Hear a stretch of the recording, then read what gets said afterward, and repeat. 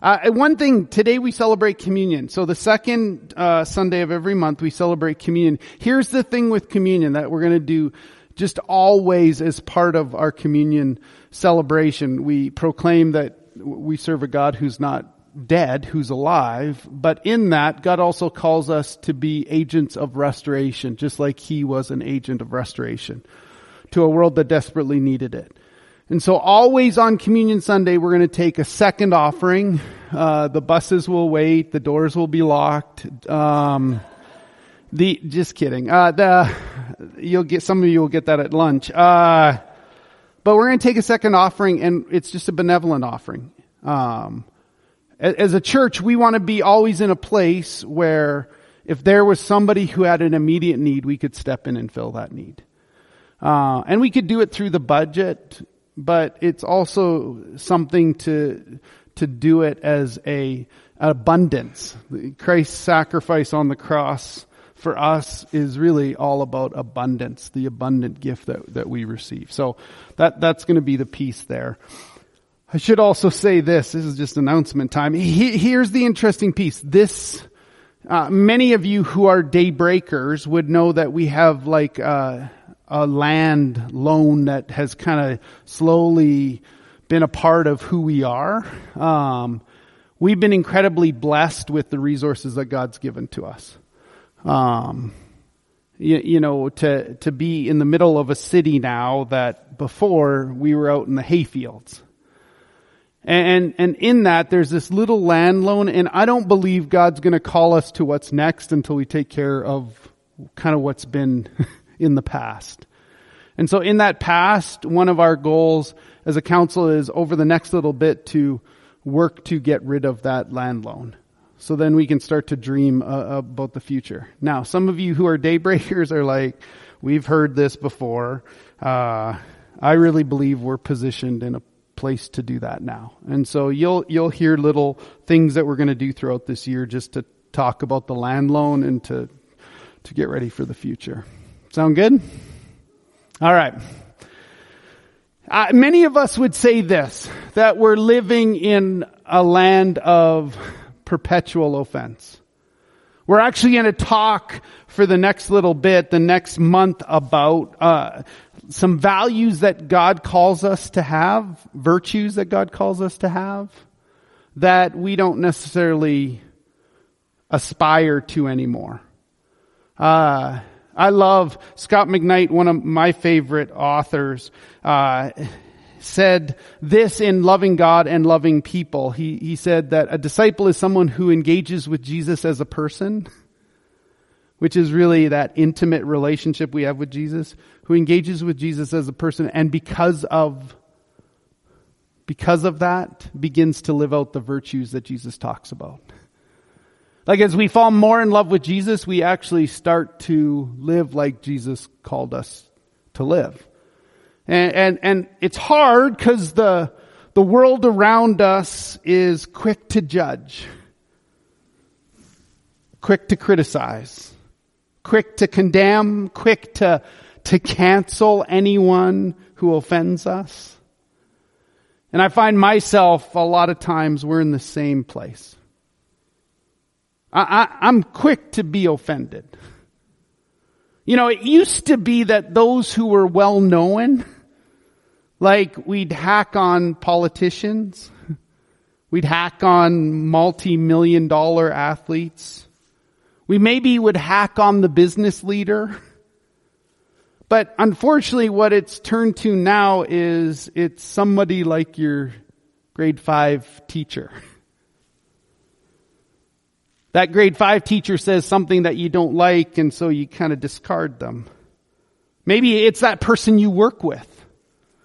It could be that friend that you interact with on social media that crosses some line that you have in your head, and so you just write them out of your life. See, it doesn't take much in our culture to do that. It might be this single misstatement that we make. It could be a misunderstanding. It could be something intentional, something that's very, very dumb. It could be a tweet that's 10 years old.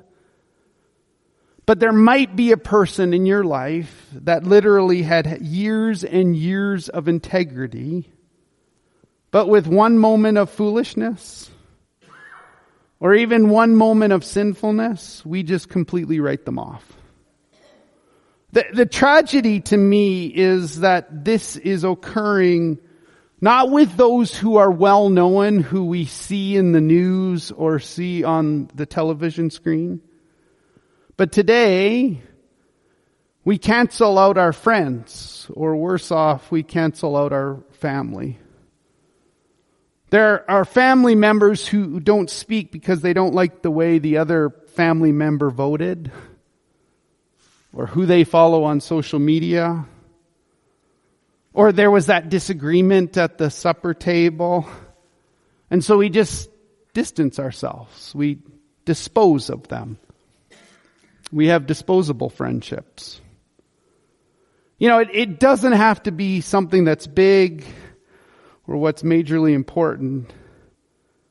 It could be just the simple thing that I just don't like the way that that person was looking at me. Or they never comment on my posts.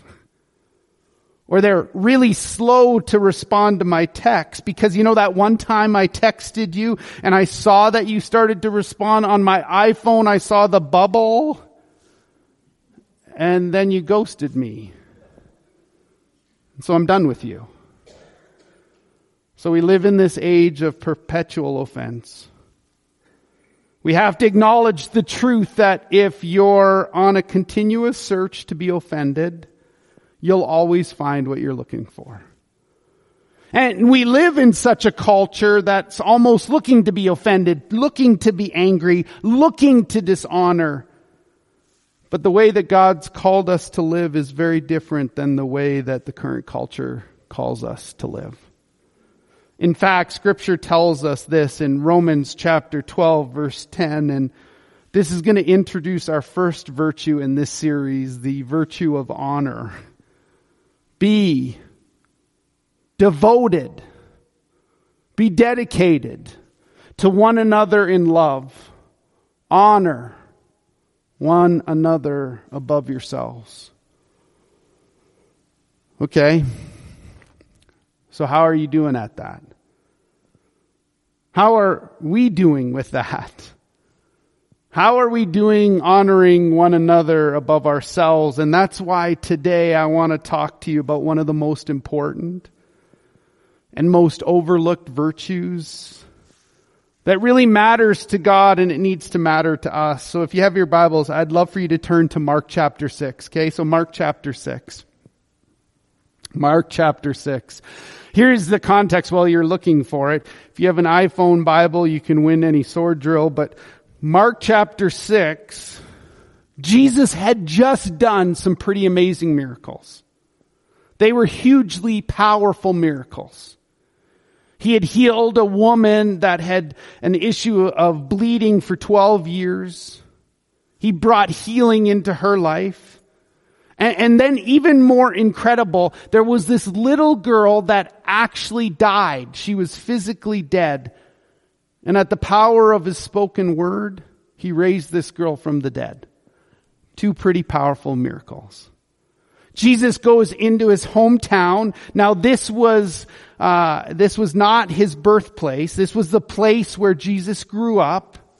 He goes into his hometown of Nazareth. People were looking for the Messiah. They kept saying, "Where is he? Where is he?" Jesus comes as the Messiah.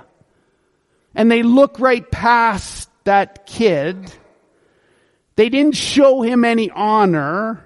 And we're actually going to see the difference. So look at Mark chapter 6, verse 1 through 4. Jesus left that part of the country. He returned with his disciples to Nazareth, his hometown. The next, verse 2, the next Sabbath, he began teaching in the synagogue, and many who heard were amazed. They asked, where did he get all this wisdom and the power to perform such miracles? Look at verse 3. Kind of our response. Where did he get all this? Look at verse 3. Then they scoffed. I mean, he's just a carpenter. He's the son of Mary, the brother of James, Joseph, Judas, and Simon. His sisters live right among us. They were deeply offended. And they refused to believe in him. Then Jesus told them a prophet is honored everywhere except in his own hometown and among his relatives and his own family. Which then begs the question for us, what's the difference between showing honor and withholding honor? Now we'll go back into seminary, Bible school. I want to show you a couple of Greek words that you can find in Scripture. The very first one, and it's going to be on the screen, is atomos. Okay, atomos. This word means without honor. The word of atomos means to dishonor or to treat as common or ordinary. It's basically to say there's nothing special about you. There's no reason to treasure you. I shouldn't say anything good about you. I shouldn't expect anything from you. You're simply ordinary. You're common. The word that is translated as honor, it looks like the word time, but it's pronounced timi. And this word actually means to value, to respect, to highly esteem. It means to treat as precious, as weighty, as valuable. What do you think honor does? When we honor somebody, it esteems, it cherishes, it values, it builds up, it encourages, it believes the best. When we dishonor someone, what does that do? It treats as common, it tears down, it belittles, it criticizes, it devalues, it assumes the worst. It's a little bit like this. I want you to use your imagination. If a guy is dating a girl, that guy usually says, she smells good. I like everything about her. He shows her honor. He honors her by opening the door for her. He honors her by taking her on a date. Y'all remember what a date is, right? Okay. Some of you are hitting your husbands right now. The guy gives the girl compliments. He compliments everything. He brags on her. One day they get married. They settle down.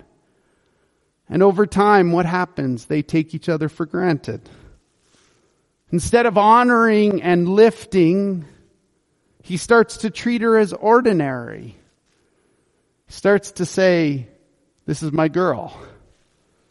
He comes home and says to his girl, what did you do all day? Friends, if you want a God-honoring marriage, what do?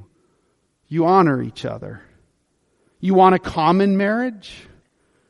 You treat each other as ordinary. Because when you do, what was once special becomes ordinary every single time. See, here's the problem. We often tend to think that once you act honorably, then I'll show you honor. Let me say that again. We often tend to think that once you act in an honorable way, then my response to you is honor.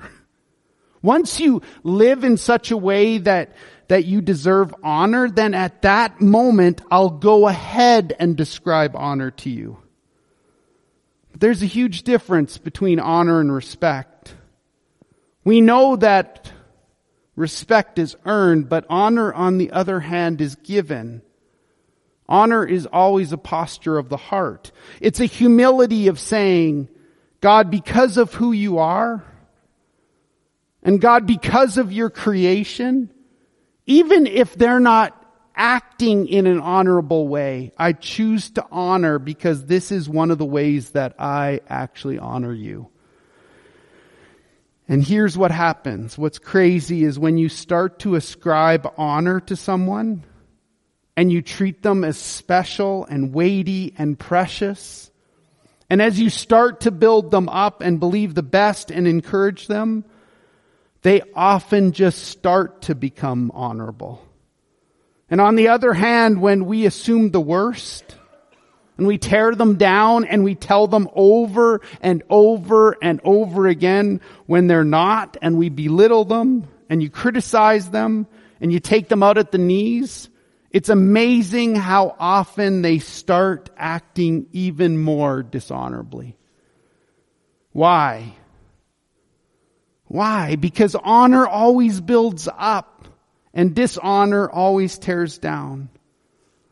So friends, how are we going to respond? Here's 4 different categories, okay? So 4 different categories of places where we should honor, okay? Here's the very first one. We're to honor God. God is our creator, our sustainer, the God who is more than enough. He's the provider. He's the Holy One, the one who spoke and created all that is, our Redeemer, our Savior, our God. How do we honor God? Scripture gives us all kinds of different ways. One of the ways we honor God is to honor Him with what He gives to us. Proverbs 3:9 says this. King Solomon wrote these great words, "Honor the Lord with your wealth, with the first fruits of all your crops."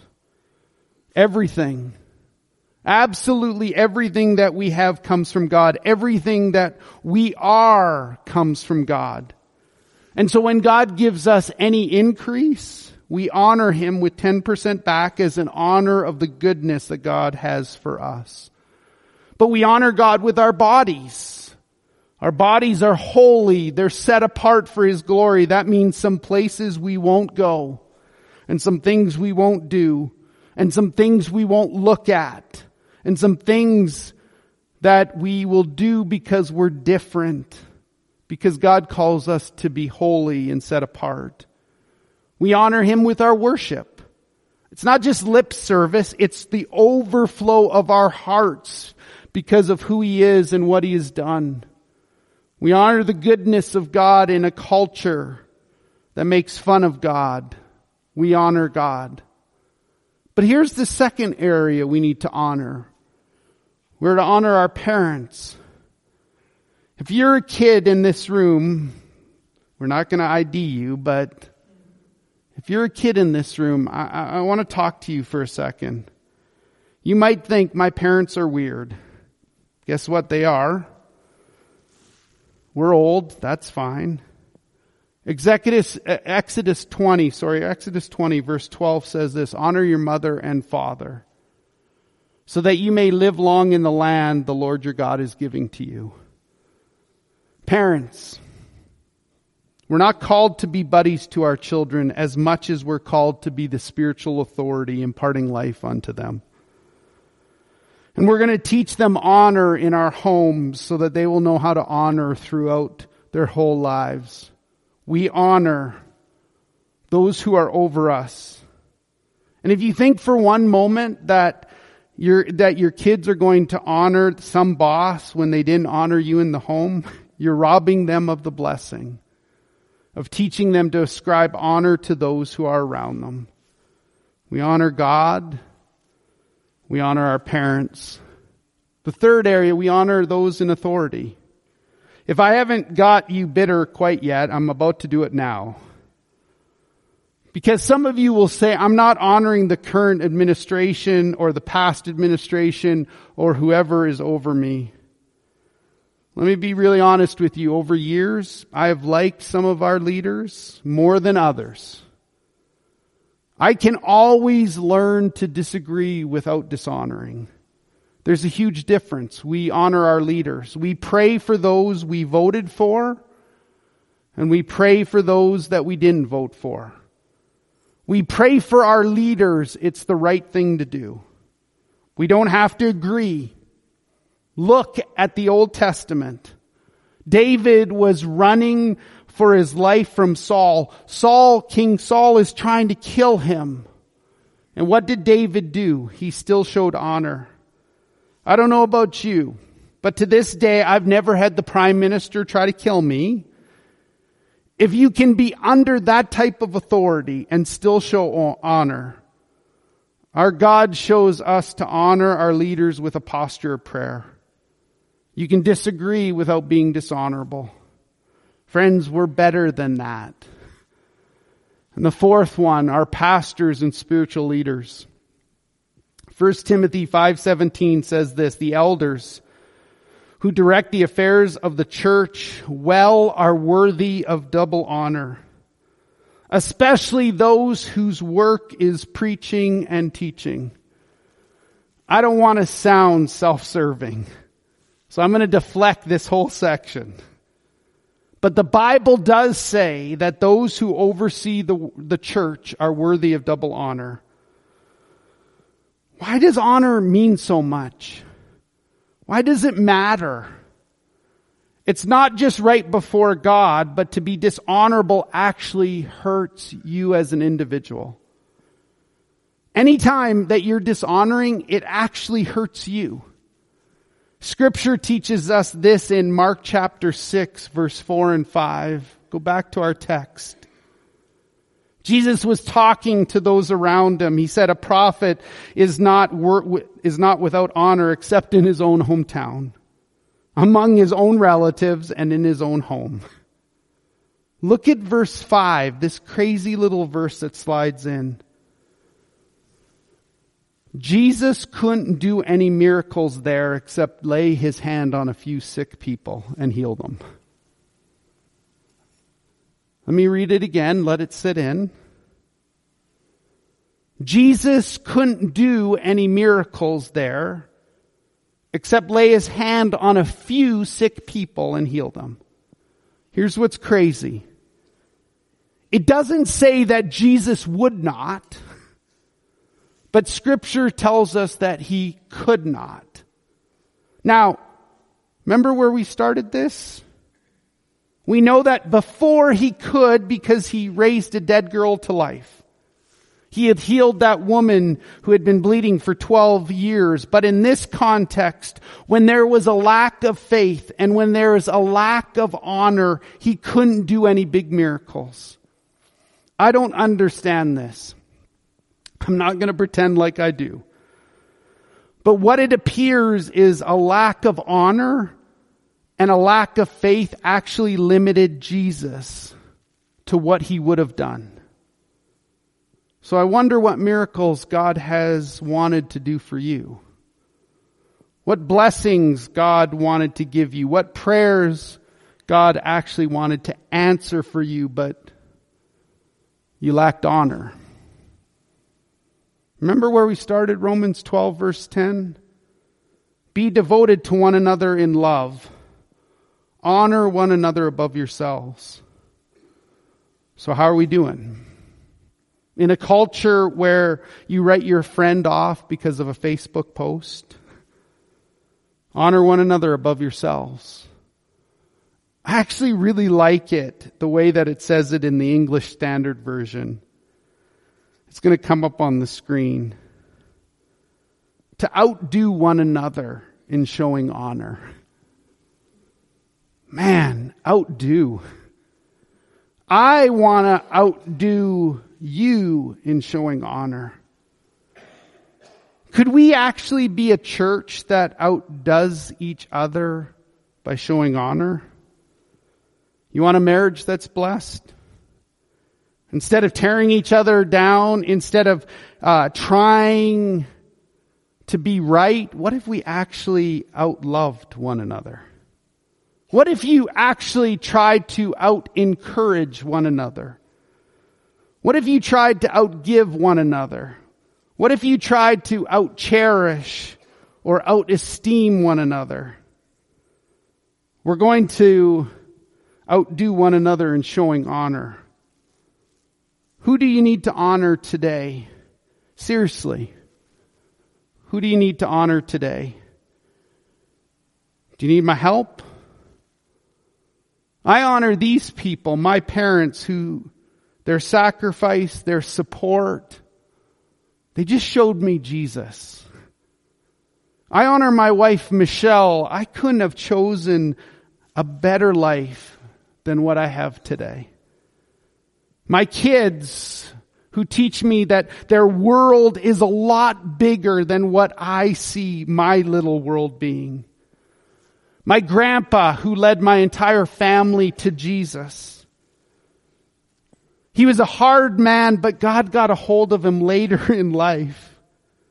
And over the phone, we accepted Jesus while he called us from Clinton, Ontario, to Edmonton, Alberta. And the next Sunday we were in church because Grandpa had changed so much over the phone.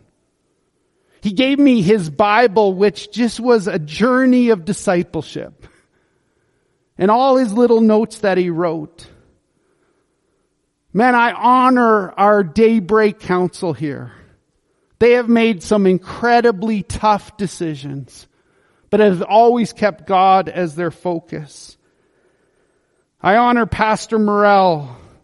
For 10 years, I had the privilege of going on a missions trip with students to a little town called Soledad, California, where all your lettuce comes from. Pastor Morel, an 80-year-old pastor at a little Assembly of God church, just loved our students. I honor Jesus, the one whose name is above every name. His name is Jesus. Here's what scares me, friends. Matthew 15 verse 8 says this, "These people honor me with their lips, but their hearts are far from me." See, we live in a culture today where we give God lip service. We treat God as familiar, as common, as ordinary. He's not the 6-pound, 8-ounce tiny baby Jesus. He's the Prince of Peace. He's the Lamb of God. He's the Alpha and the Omega. He is soon returning as the conquering King of Kings and Lord of Lords. That's our Jesus. And we honor him with our hearts.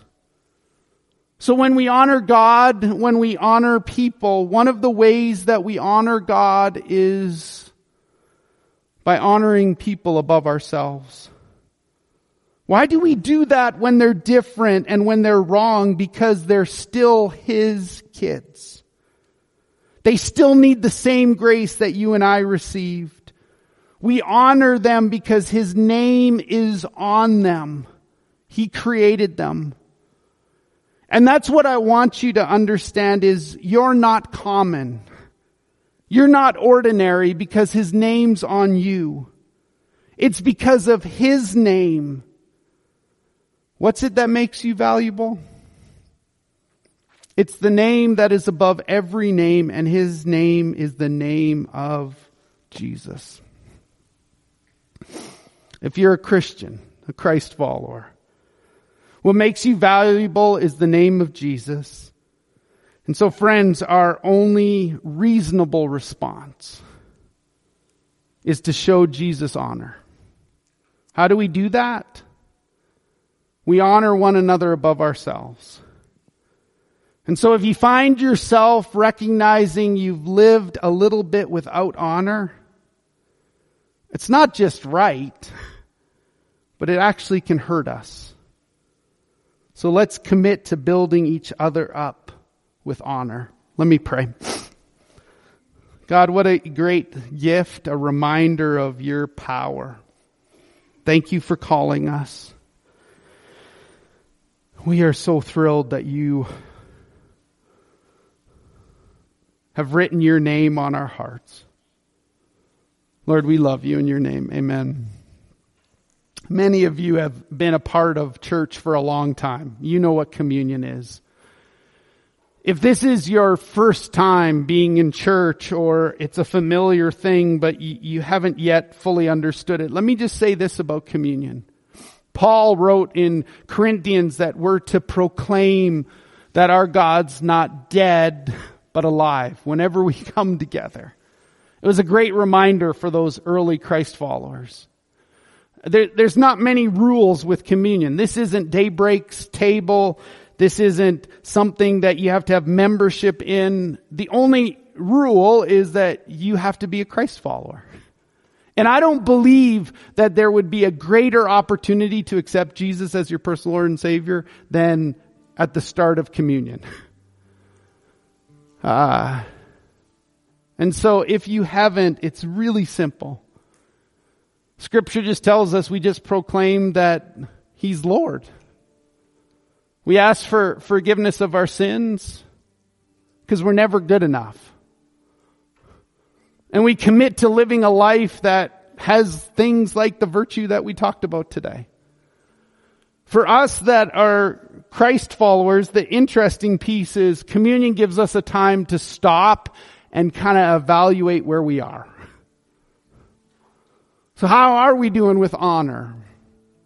How are we doing with the way that God's called us to live? Maybe January just got us and we were really distracted. And so communion just kind of allows us to kind of go, all right, I need that.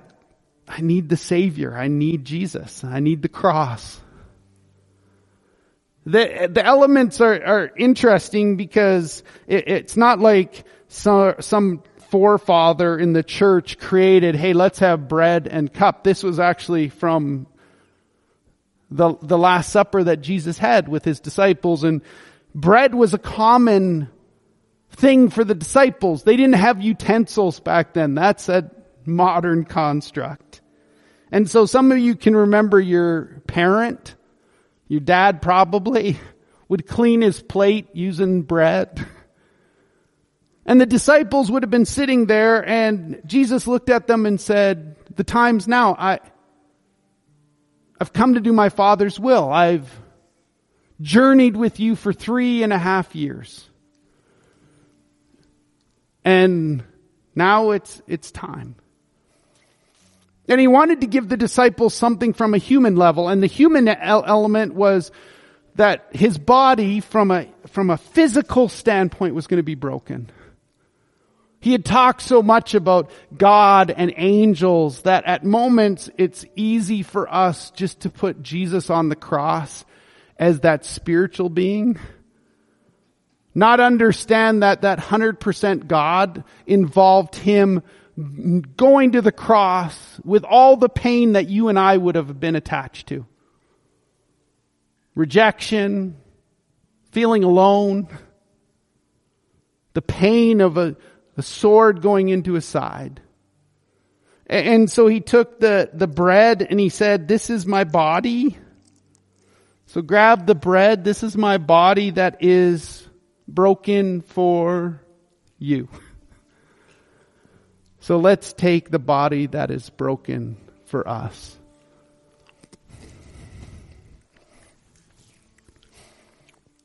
And the story would have been cool if it was just the body that was broken. But we needed the next piece, which was the juice, the cup, the wine. And I love it, in one of the Gospels accounts, it says this, that Jesus goes, I have eagerly waited to do this. Like I couldn't wait to do this. Knowing the pain, knowing the humanness that was going to be attached to it. And the beauty with the blood is that it was for the forgiveness of sins. It was poured out for many. Reminds us of 1 John 1:9 where it says, if we confess our sins, He is faithful and just to forgive them and cleanse us. And so as He held up the cup, He said, this is the blood of the new covenant. It's poured out for the forgiveness of sins. Drink of this new covenant. Drink together. What a great gift, God. We are humbled. Thank You for allowing us to proclaim that You are God who is not dead, but alive. We honor You today. We ask all this in Your name. Amen.